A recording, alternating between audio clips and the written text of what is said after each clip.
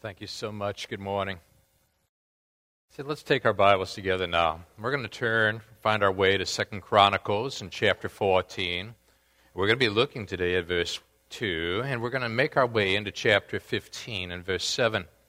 I'm hoping that even some of the events of this week are going to be put in perspective in light of what we're going to be looking at, studying, processing together, because you and I are about to see Judah under attack. And as Judah is under attack, one of the great challenges that you and I are going to find in these verses is the number of times in which people are being called to search the Lord, seek the Lord. 5 times in these verses, from chapter 14, verse 2, into chapter 15, verse 7, you and I are being informed that one of the key marks of spiritual growth is the willingness to seek the Lord. So I'm going to begin reading now in verse 2 of this 14th chapter. And for the sake of the reading, I'm going to take it down to the 15th verse, though we'll make our way in our study into chapter 15 as well. So now as we look into God's Word, here you and I find these words. Asa did what was good and right in the eyes of the Lord his God. He removed the foreign altars and the high places, smashed the sacred stones, and cut down the Asherah poles. He commanded Judah, here it comes, to seek the Lord, the God of their fathers, and to obey his laws and commands. He removed the high places and incense altars in every town in Judah, and the kingdom was at peace under him. He built up the fortified cities of Judah, since the land was at peace. No one was at war with him during those years, for the Lord gave him rest. Let us build up these towns, he said to Judah, and put walls around them with towers, gates, bars. The land is still ours because we have sought the Lord our God. We sought him, and he has given us rest on every side. And so they built and prospered. Asa had an army of 300,000 men with Judah, equipped with large shields and with spears, and 280,000 from Benjamin, armed with small shields and with bows. And all these were brave fighting men. Now Zer the Cushite marched out against them with a vast army and 300 chariots, and came as far as Mareshah. And Asa went out to meet him, and they took up battle positions in the valley of Zephathah near Mareshah. And then Asa called to the Lord his God and said, Lord, there is no one like you to help the powerless against the mighty. Help us, O Lord our God, for we rely on you. And in your name we have come up against this vast army. O Lord, you are our God. Do not let man prevail against you. The Lord struck down the Cushites before Asa and Judah. The Cushites fled, and Asa and his army pursued them as far as Gerar. Such a great number of Cushites fell that they could not recover. They were crushed before the Lord and his forces. The men of Judah carried off a large amount of plunder. They destroyed all the villages around Gerar, for the terror of the Lord had fallen upon them.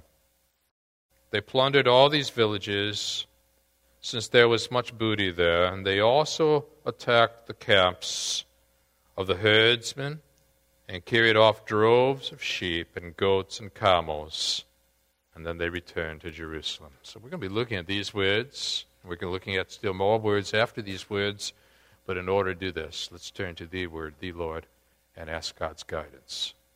And Father, what we want to do now is to calm these restless hearts.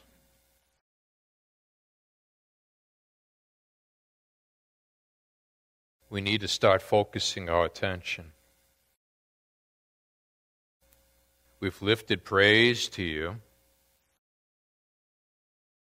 We've given the tithes and offerings that you own to you. Now, our Father, what we want to do is to hear from you. And the source is your word, and the source is that which you've inspired.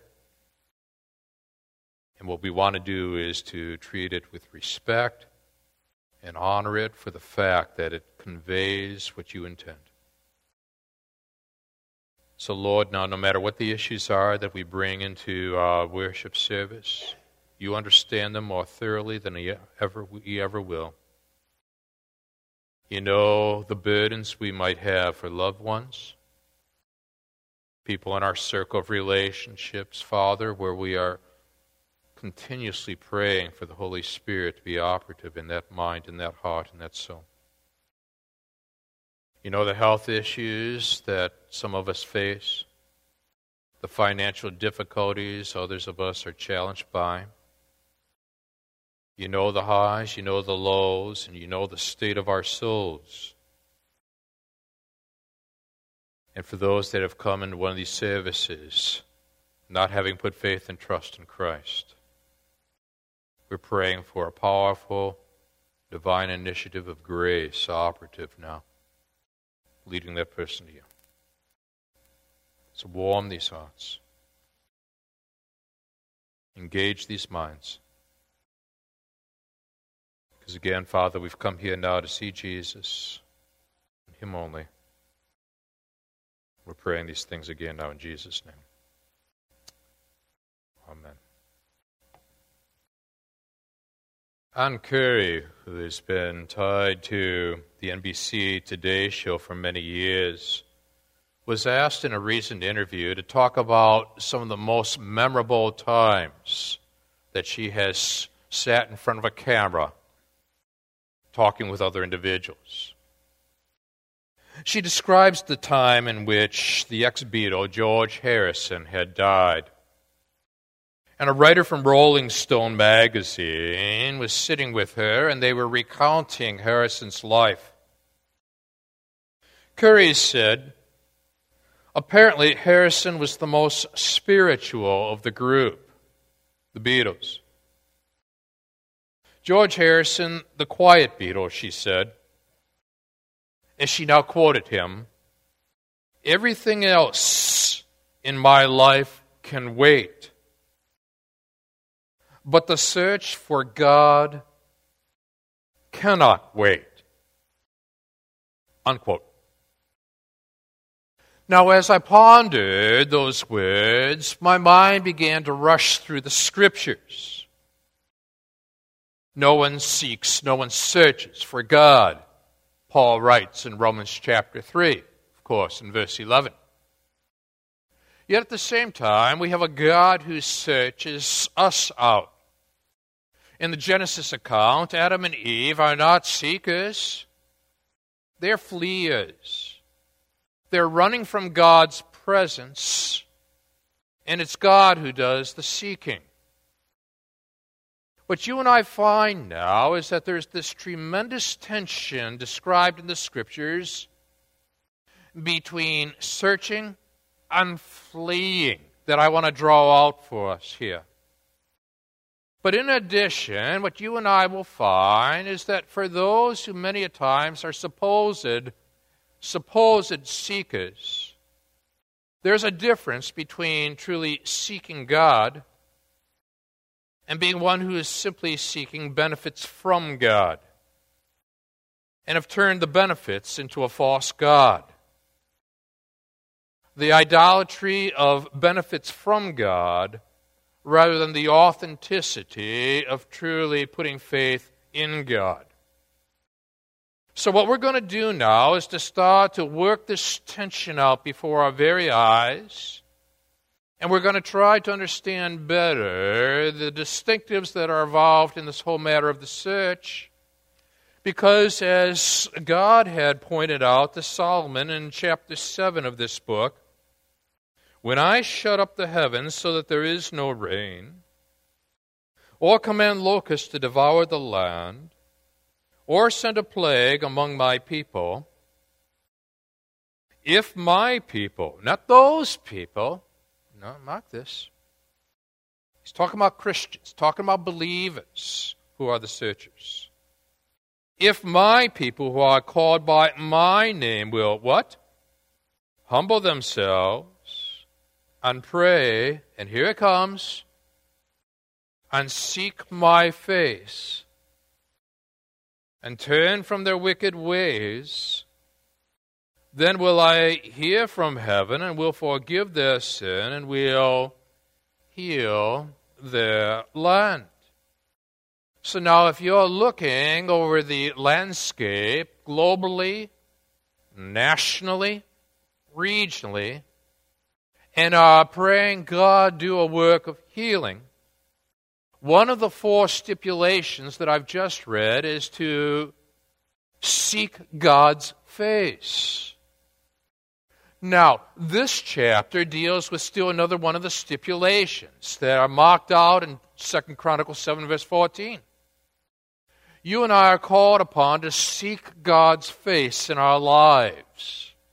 5 times now in the verses you and I are about to work through, the idea of seeking or searching will appear.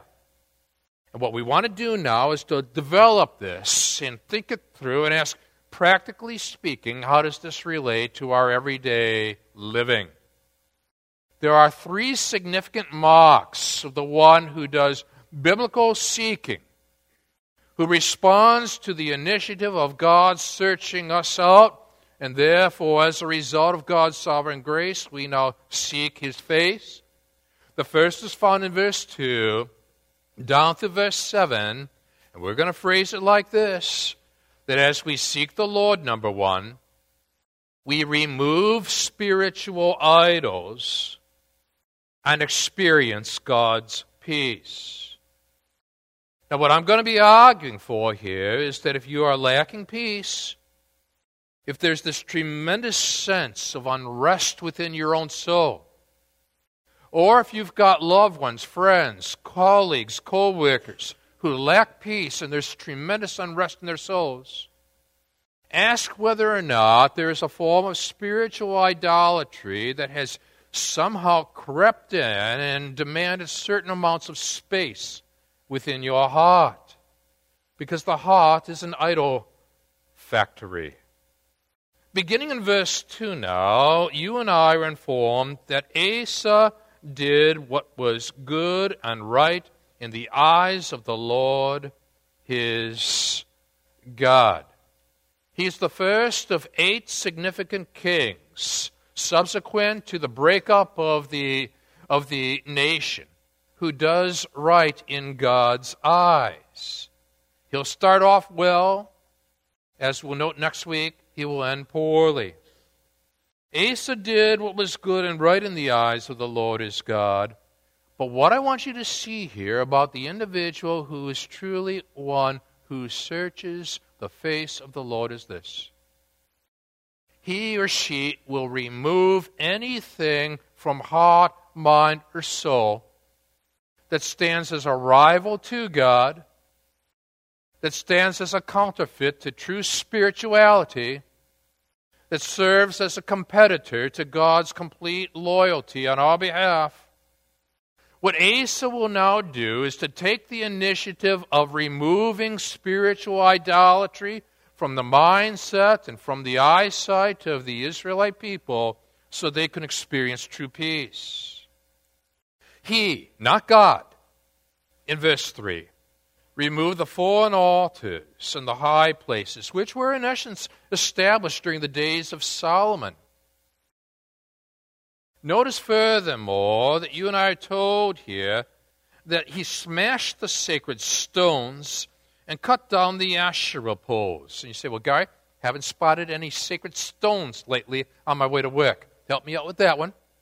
Those were memorials that were established in the land of Judah during those days to honor false gods.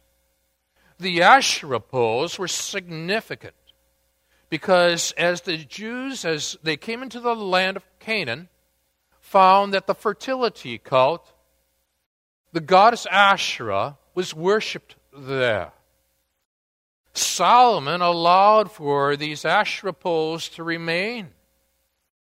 As a result now, here is a man who's bent on seeking the face of God, Asa, who is now determined to destroy these Asherah poles because he desires exclusive loyalty to God.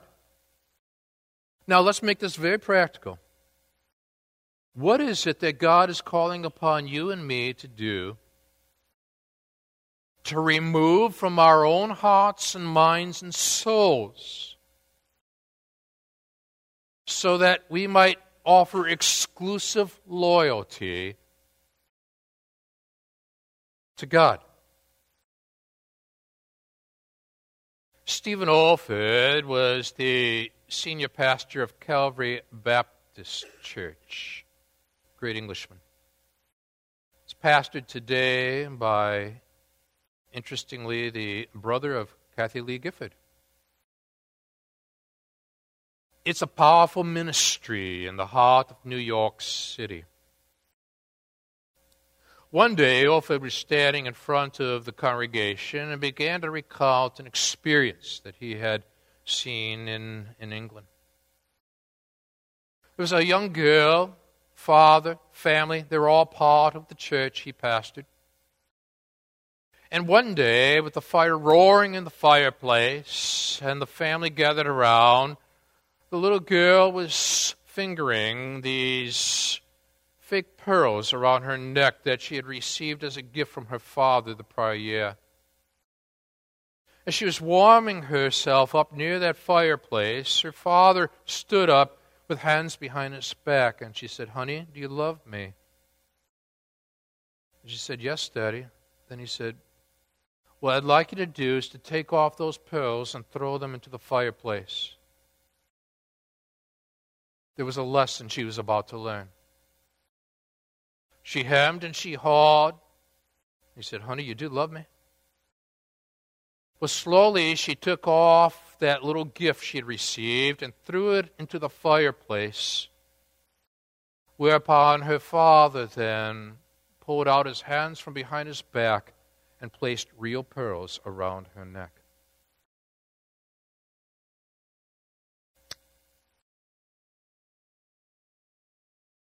If we truly love God, we've got to remove that which is superficial and artificial in order to truly experience that which is real and lasting and of highest value.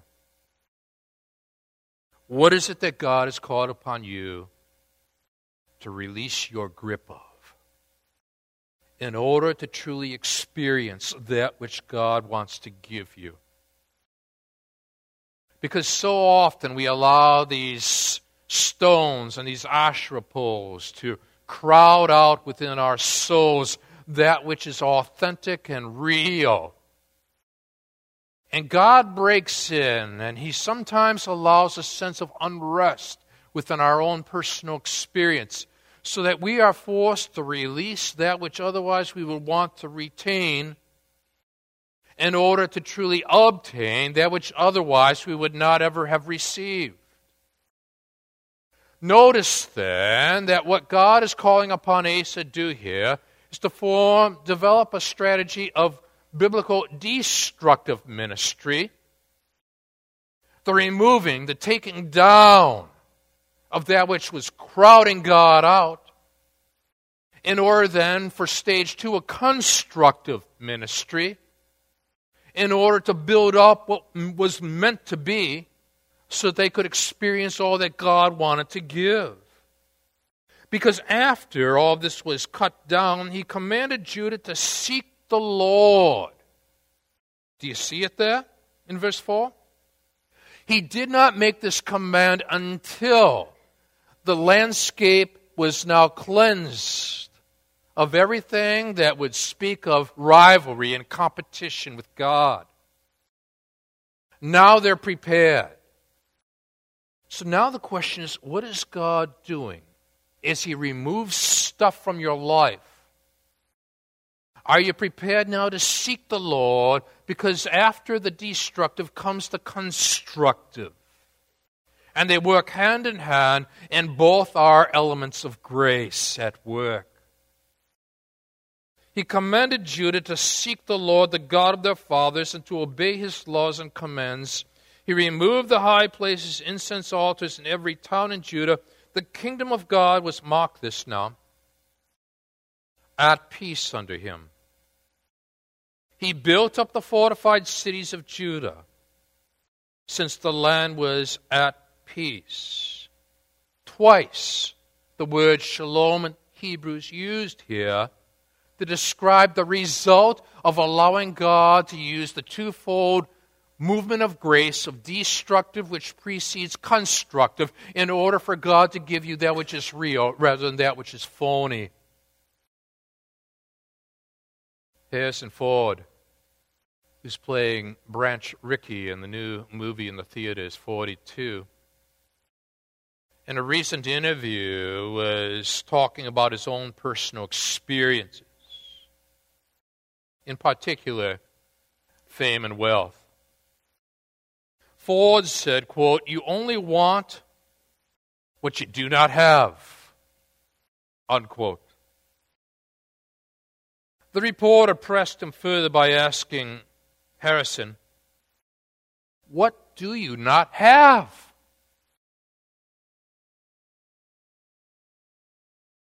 Ford paused and then muttered, "Peace."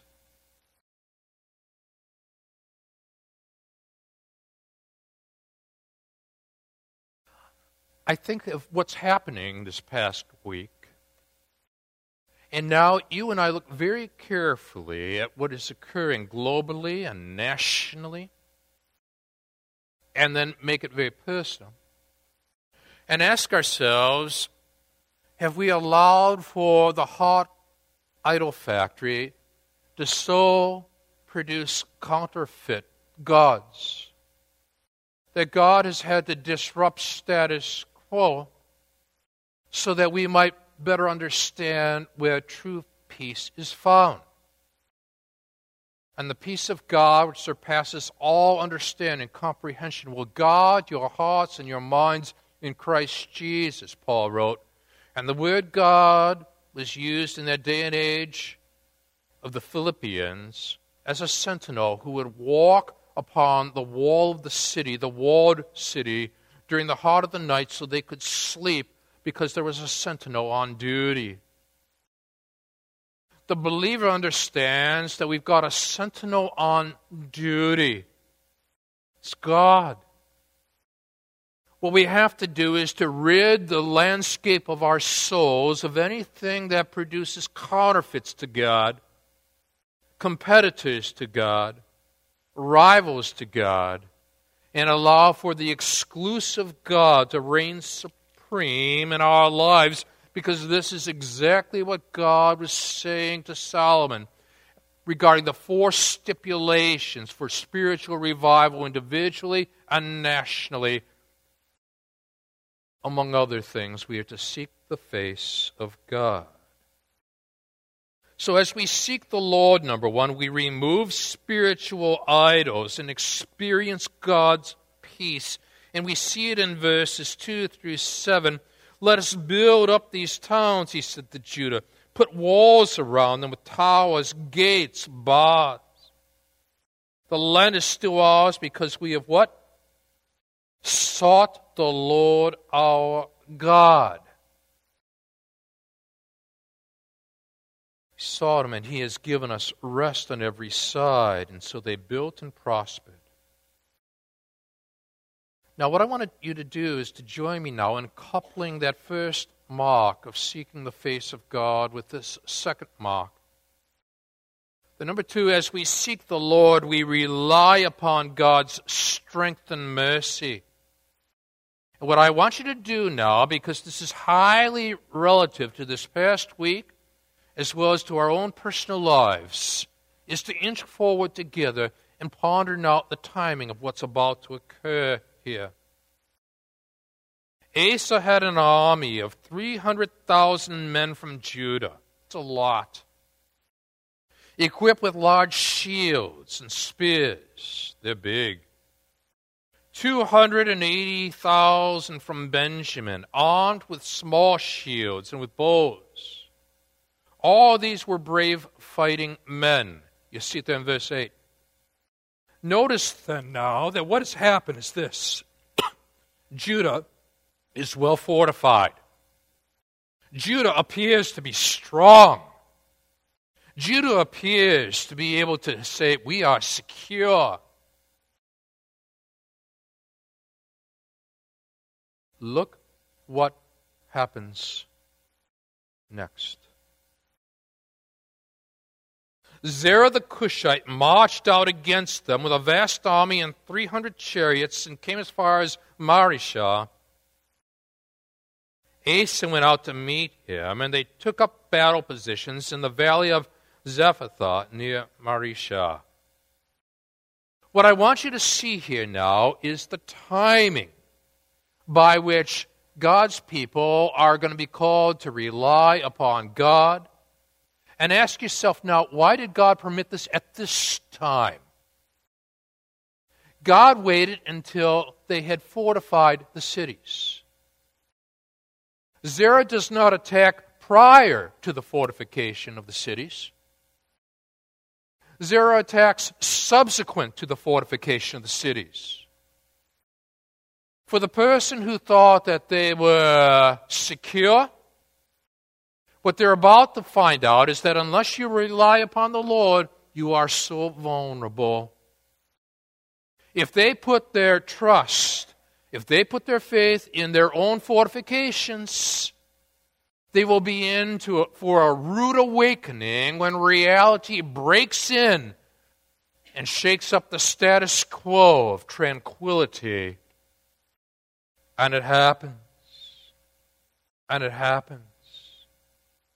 Reading from the Boston Globe and pondering what they would have to say. Thomas Whalen, political historian at Boston University. We've been a calm island in a sea of trouble. We think of this as something that happens somewhere else. And now it's happened here. And now it could very well be that Judah is saying to themselves, didn't we tear down the Asherah poles? Didn't we remove the idols? We've sought the Lord and now we're being attacked? Here's the rub. God wants to make absolutely certain that they don't turn their army into an idol. They have now established a strong presence militarily. And so how are they attacked? Militarily. And they find themselves so vulnerable that in verse 11, you and I find a formula, a guideline, if you will, as to how to come before God when we feel so vulnerable in life. And then Asa called to the Lord his God. He didn't call for the commanders of the army.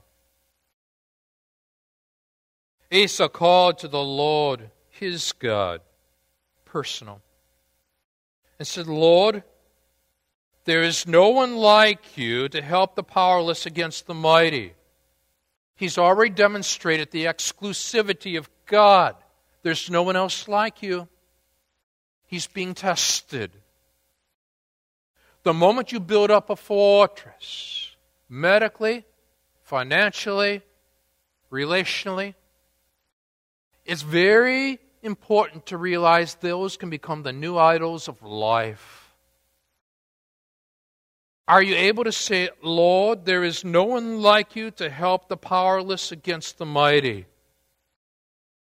Here comes the petition. Help us, O Lord, our God. Mark this. We rely on you. Not upon the military. We rely on you. In your name, we've come against this vast army. O Lord, you are our God. Do not let any man prevail against you. This week, Larry Waston sent me an email, and I called him just to make sure I could read this. Got the blessing. Gary, I wanted to share something with you. I received an email today from a woman in Cleveland, Ohio. I think I've told you about it before, how her husband left her for another woman and is now seeking to divorce her and offload their 2 children, both of whom have special needs. Through all of his evil behavior, she has treated him with the love and respect she vowed when they married, and has adopted an eternal perspective by God's grace. She wants him to have eternal life, and to her, nothing is more important. In order to see and follow God's plan and God's timing, she's asked for my financial and spiritual advice, equal parts of both, and has also consulted with my mother, who's faced similar things in prior years. Jane and I had a 2-hour phone conversation Wednesday to prepare her financially and spiritually for a financial settlement conference that was supposed to be today. I asked her to read John 11 and get the sense of Jesus' deep compassion for those who are suffering, even as he knows they will soon be suffering no more. So powerfully portrayed in that chapter. This morning, after I prayed for her to have a calm spirit and a discerning mind, I emailed her and told I had done that and asked her to read 1 Peter 5, 6-11. She answered me a bit later, thanking me for the encouragement, and let me know the conference had been postponed due to her attorney's belief that there is too much financial deception. She said she got an unexpected call from her husband yesterday, and that loving him through that call was yet another test.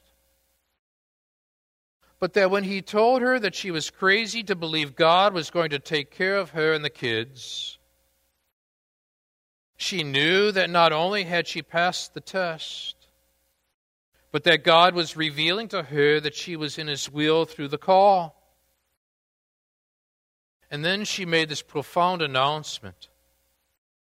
I put before me, moment by moment, the realization that God has already given me calmness and clarity.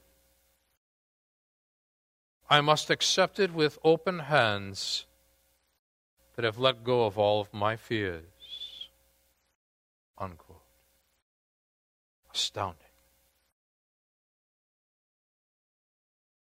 Then Asa called to the Lord his God and said, Lord, there is no one like you to help the powerless against the mighty.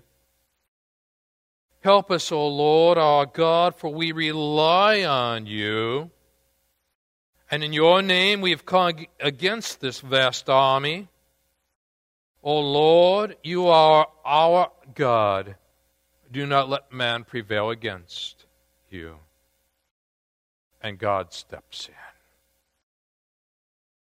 God steps in. He passed the test.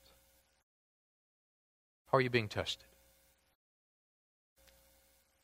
What fortresses are you building up? Removing the landscape of anything opposed to God in your heart, soul, mind. Seeking him. And now all of a sudden the unexpected has occurred. Have you embraced the Asa principle here? If so, you and I are ready then for this third significant mark. It's found in chapter 15, 1 through 7. As we seek the Lord, thirdly, we refresh ourselves with God's presence, verses 1 through 7. The Spirit of God came upon Azariah, son of Oded. He went out to meet Asa. God has a way of affirming us after the fact, when we pass the test, and said to him, listen to me, Asa, and all Judah and Benjamin. So now everybody is listening in. Would you mark this in your Bible? This is profound, what comes next. The Lord is with you when you are with Him. There's your promise. It's conditional. There's your promise. It's tangible. It's the presence of God. It's the voice of reassurance. If you seek Him, there's that word again, He'll be found by you. But if you forsake Him, He'll forsake you. But now He moves from the promise given to the past reviewed, launches into the story of the days of the people in the book of Judges.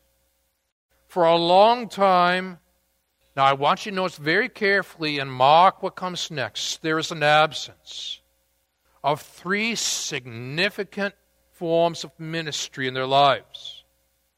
Critically important in the United States of America today. For a long time, Israel was what? Number one, without the true God. Number two, without a priest to teach.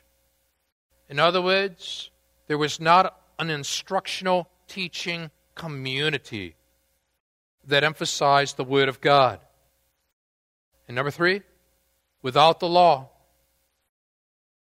the Word of God. They had substituted, opted for alternatives. But in verse 4, in their distress, they turned to the Lord, the God of Israel, and what? Mark this. Sought Him, and He was found by them. In those days, it was not safe to travel abroad, for all the inhabitants of the lands were in great turmoil. Now ponder this past week. One nation was being crushed by another, one city by another, because God was troubling them with every kind of distress. Why? Because God loves them. And God will use loving distress so that people will remove the spiritual idolatry on the landscape of the heart, seek the Lord, test us to make absolutely certain that we are not building up fortresses which are going to be simply new forms of idols, but rather allowing God to be God, the sovereign, exclusive one over our lives. They turned to the Lord. They sought the Lord. He was found. And so now what we've got to ask ourselves is, in what way has God been troubling, disturbing the status quo globally, nationally, locally? And what should be our response?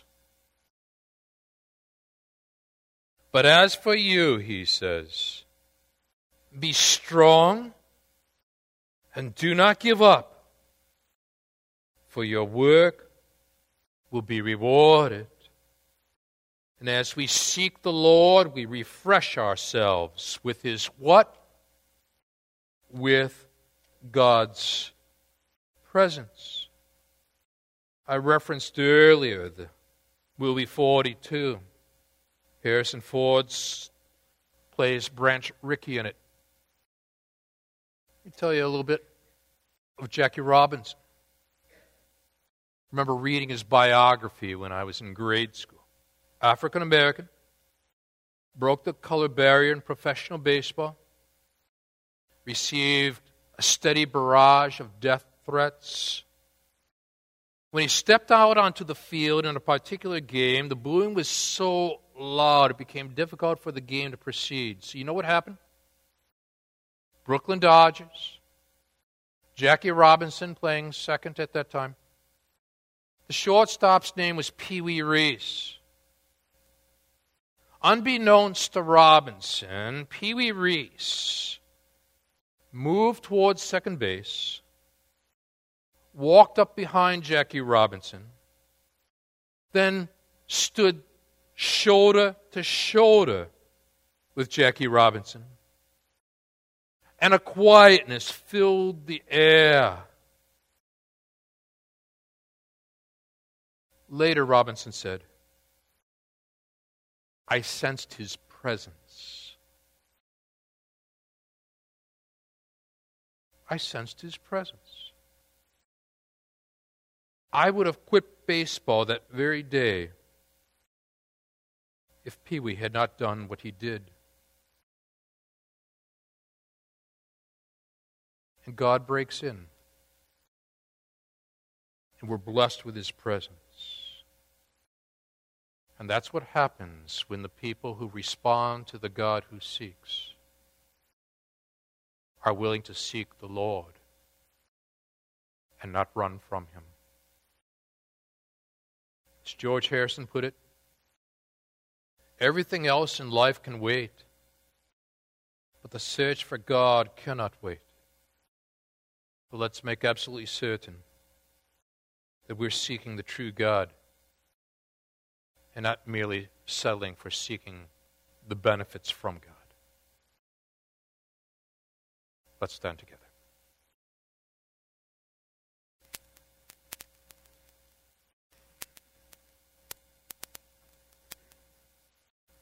And if my people who are called by my name will humble themselves, pray, seek my face, turn from their wicked ways, then will I hear from heaven and will forgive their sin and will heal their land. May we be a congregation, Father, that embraces the seeking of your face, honor you with our lives, remove the spiritual landscape of any idolatry found within our hearts, withstand those unexpected attacks, and realize that there are times we will be tested. And we thank you, Father, for the presence of God who ministers to us at our point of need. And for this we give you the praise now in Jesus' name. Amen. God bless you.